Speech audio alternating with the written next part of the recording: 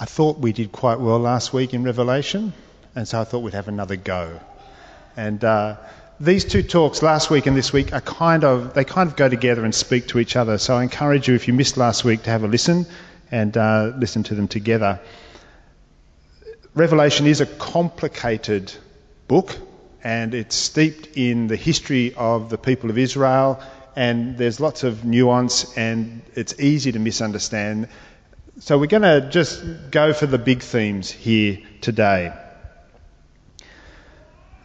As soon as I became a Christian, I became aware of the tension between my newfound faith and my old familiar ways. Maybe you know something of that tension as well.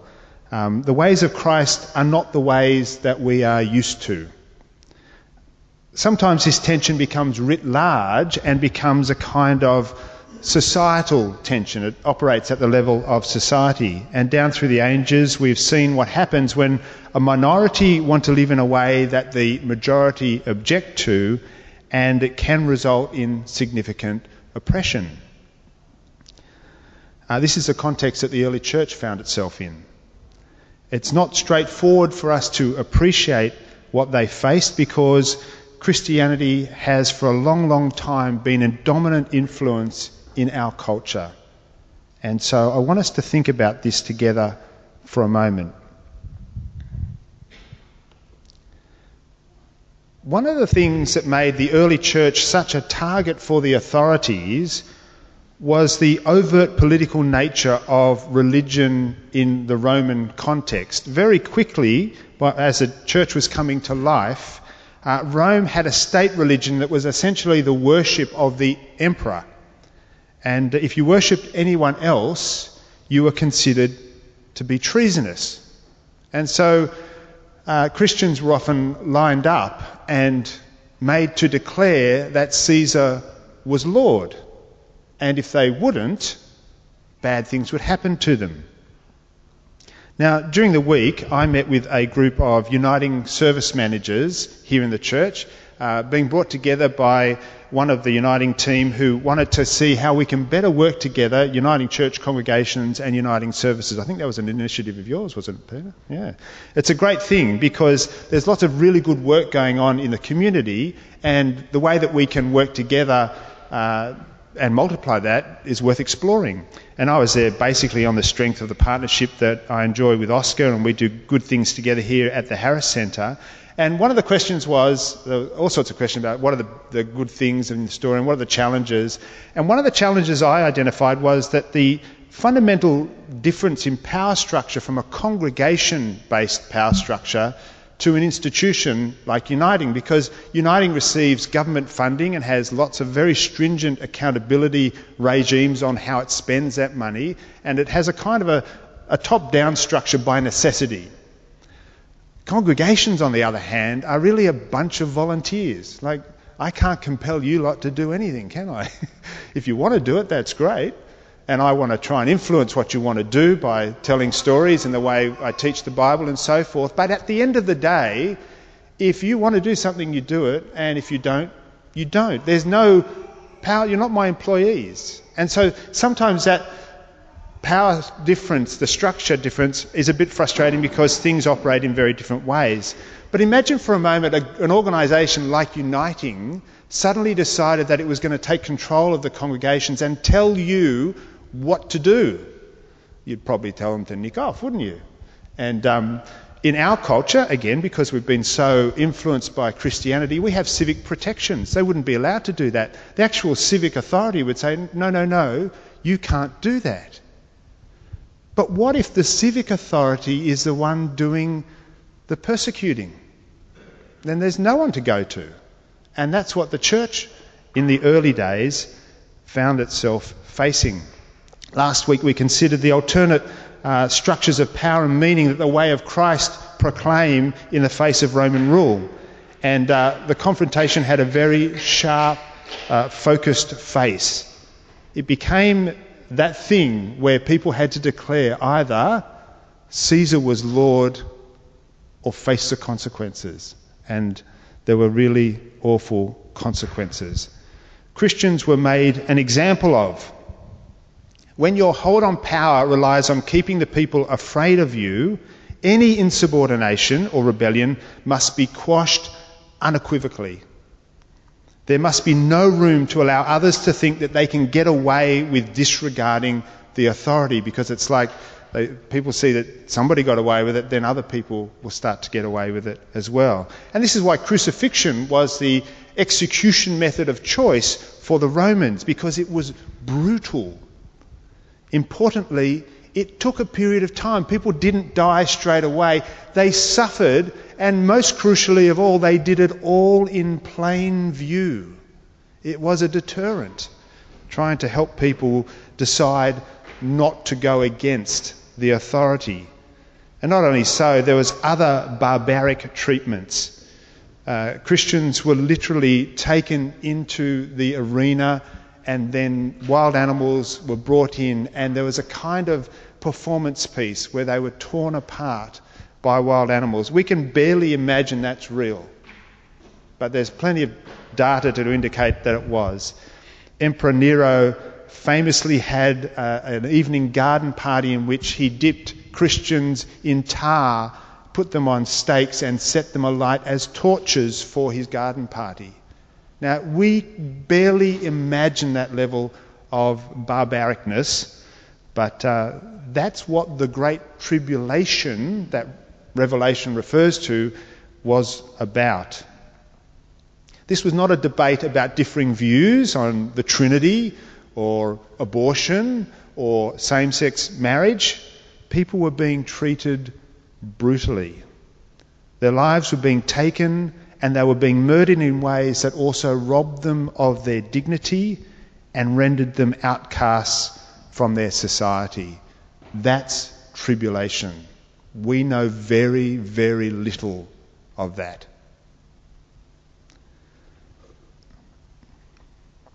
In John's vision, it's the people who have been through this tribulation that are now assembling together before the throne of God. They are carrying palm branches, which is in the Bible a symbol of first fruits, the bringing in of the harvest. So they're kind of a symbol of the first lot of the harvest of the people. And these people have their robes washed white in the blood of the Lamb, which again might be a concept that you're a bit familiar with, but if you stop for a moment and think about it, no garment ever washed in any kind of blood ever turned out white. So we're dealing with a metaphor here, right? It's not actually, no one's literally washing anyone with blood. Down through the centuries, theologians have interpreted this metaphor of being washed in the blood in very different ways, and perhaps the most common way, the most popular way, is substitution. So this is the idea that one person gets forgiven because another person gets sacrificed. And so you become let off because somebody else gets killed, basically. In archaic religion, it was a belief that the unhappy gods demanded blood sacrifice, and the blood appeased the gods, and if the gods were appeased, they weren't angry with the people, and the people were safe. It's not surprising that similar assumptions crept into Christian faith, and that way of thinking is probably to some degree familiar to you. Yeah? You still following me? Good? Okay. I just want to make sure. Some of this could be boring and you might have fallen asleep, so I just want to check. A significant challenge to these assumptions arise when the willing victim, there is a willing victim of the sacrificial process, and he turns out to be God's own Son. It becomes clear that even though the victim did not deserve death, the system simply assumed the victim's guilt. And we see that in the story of Jesus, obviously. Certainly Jesus died so that no one else had to. He was the substitute. But he also died so that the whole system of victim-taking would be exposed and debunked as a viable system for managing social life. I know I can't compete with that cuteness. Baby's cute too. But that was a critical point. Jesus was a substitute, but he was also somebody who exposed the system of taking victims as a way of managing society's tensions and antagonisms. And in Christ's death, we get a new way. Remember, the curtain is torn in two, this move of exposing what's going on. And Jesus introduces a new way of doing life together. A community no longer held together by blaming and expelling victims. It is a whole new way. Those who are washed in the blood of the Lamb are those who do not blame in order to do well in society. They don't blame Jesus as guilty and deserving death. They are washed in the blood of the Lamb. That means their eyes have been opened to that system. Okay, I'm going to step over here for a moment. I'm being chased. In 1988, there was a film called They Live. You've probably never seen it. It was by John Carpenter, based on a short story called 8 O'Clock in the Morning by Ray Nelson. And in it, I won't give you the whole thing, but in it, a man discovers special sunglasses that when he puts them on, he can see through the subliminal messages of mass media. So he puts on the glass, he's looking at a billboard. I can't remember what they were. They were things like, you see a billboard of somebody on a holiday in the Bahamas, and it says something like, distract yourself for 2 weeks so you can be compliant for 50, Or there might be a cosmetics ad in a magazine, and you put on the glasses and it says, you're not good enough, you need this stuff. Things like that. It's a really clever idea. Some of the rest of the movie is pretty crazy, and it's a B-grade movie, so it's not particularly well made. But this is the kind of thing we're talking about. Those who are washed in the blood are those who are looking through a new lens. They're seeing reality in a new way, and they're not hoodwinked by the mass view. Is anybody listening to me now? Okay, just checking. And you might think, well, hang on a minute, didn't God require sacrifice all along? And I want to offer you a couple of verses. You might want to note these down. They're just a sample. But in Psalm 40, verse 6, we read, sacrifice and meal offering you have not desired, says the psalmist to God. In Psalm 51, 16 and 17, for you do not delight in sacrifice, otherwise I would give it. You are not pleased with burnt offerings. The sacrifices of God are a broken spirit, a broken and contrite heart, O God, you will not despise. And we easily forget that up to the time of Jesus, cultic rituals formed the central cultural glue for ancient societies. You can hear it in the etymology of the words. Cult, culture. Actually, the cult of sacrificing was the thing that societies were built around. And Jesus' death and resurrection marks a point in social history where there is a disjuncture between culture and cultic sacrifice. That's where we stop doing the cultic sacrifice, and culture moves away from that. A new unifying principle has come to replace these sacrificial rituals as the glue that helps hold society together. Micah 6:8 captures this. 6:6-8, he says, with what shall I come before the Lord and bow myself before the God on high? Shall I come to him with burnt offerings, with yearling calves? Does the Lord delight in thousands of rams and 10,000 rivers of oil? And the answer is no, he doesn't. Shall I present my firstborn for my rebellious acts, the fruit of my body for the sins of my soul? Oh, he has told you, O man, what is good, and what does the Lord require of you, but to do justice, to love kindness, and to walk humbly with your God. It was the people that demanded blood sacrifice, not God. And then because of the horror of their actions was so great they couldn't see them, I think they pushed that onto God and blamed God. And you see an echo of this in the very first story of human beings in the Bible, in Genesis. That dynamic is evident when Adam is found out by God for what he's done. And what does he say? It was the woman that you gave me. It wasn't my fault. It was God. You did it. So, What's the alternative? If we do not offer blood sacrifice in order to be acceptable to God, what do we do? And I think Micah has made that clear. Do justice, love kindness, walk humbly. So in John's vision, there's a vision of the tabernacle being thrown over the people. It's a beautiful idea. And in this way, we will be watched over by a different kind of power. Not the oppressive power of Rome, a different kind of power. Not an oppressive state, but the power of God. God's tabernacle thrown over us, like Boaz threw his garment over Ruth and said, I will look after you. You are now under my protection. God is watching over.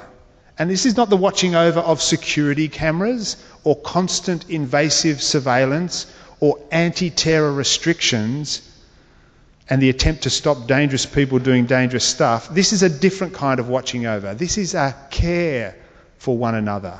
When we see our brother or sister in need and we respond with compassion and kindness so as to build an internal resistance to people being dangerous and destructive. See, there are two ways to stop people from being dangerous and destructive. You can have lots of surveillance, so when they're about to do their dangerous, destructive thing, you stop them, or you care for them so much and cause them to be so attached to their community that they don't want to be dangerous and destructive. And I put it to you, the second one is more reliable than the first. This is the divine watching over. It's not a mechanical or pragmatic thing. It's relational and heartfelt, and history and experience of life make it clear that it is the best way of doing life. Example A, watching over. I love the way you step in and do that for me, Seb. You're fantastic. And if we want to enjoy the richest life, we don't want more government surveillance, do we? We want a community that cares for one another in a committed, thoroughgoing kind of way. Needs get attended to. The sun won't beat down on you anymore, and you will not hunger or thirst. Recognise some of those people? That was last week, I think. God will be watching over the people. They no longer suffer from being hungry or thirsty because they live and work together as community. And we ensure that no one is abandoned while ever there is food or drink available. And a very basic example of this is the Powerhouse Museum. Come down after the service. I'm not sure how many people will be there today, Mother's Day. But if you do, people will buy their beverages. Some people will have lunch. And then there's the chips. If you've got no money at all, you'll still get chips. Because as soon as a bucket of chips hits that table, they're nobody's anymore. They're everybody's. Even if that's your intention or not, the culture is so strong that they'll just disappear. And we're not doing anything in particular. We just know that if you're here with us, you're part of this. You'll get looked after. And that is the kind of basic care that is God's kind of care. And we will be cared for. There he is again. It's interesting, the vision does not say there will be an absence of appetite or an absence of tears. It says that you'll be led to living water and God will wipe away your tears. We will not be made less than human. We will be able to have all our human vulnerability in the context of care. That's where we become fully alive.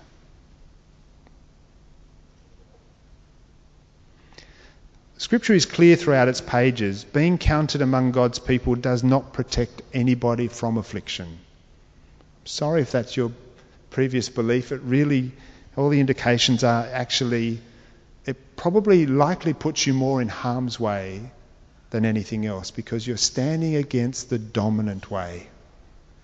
But this is not for no purpose. Being counted amongst God's people means that you no longer simply coalesce with the majority, with the mob. You don't simply go with the flow. You have recognised the oppression that is inherent in the world's ways, and you've decided to participate in that less and less and do something alternative. You have been washed clean. Your eyes are now open. Jesus' death and resurrection has changed what you believe is most important, and how things work. You've discovered a new and living way, a way of watching out for one another, the way of sharing what we have with those in need, a way of walking with and caring for each other. In increments and in moments, I dare say, you are tasting eternal life.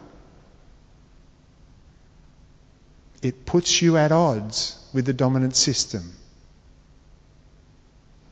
But it's the eternal way, and those who live it will not be disappointed.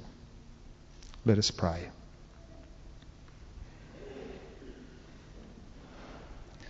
Lord, we know the early church went through dire times, and as we read the book of the Revelation, we are confused because it's so foreign to us. And yet you see those people whose eyes have been opened, they've been washed clean, they're doing it a different way, and they come out of the tribulation and into the eternal care of your heart. And Lord, that comes mediated through your people. So we are both the beneficiaries, the participants, the ones who do it. And we thank you that that's what you have entrusted us to do. In your precious name. Amen.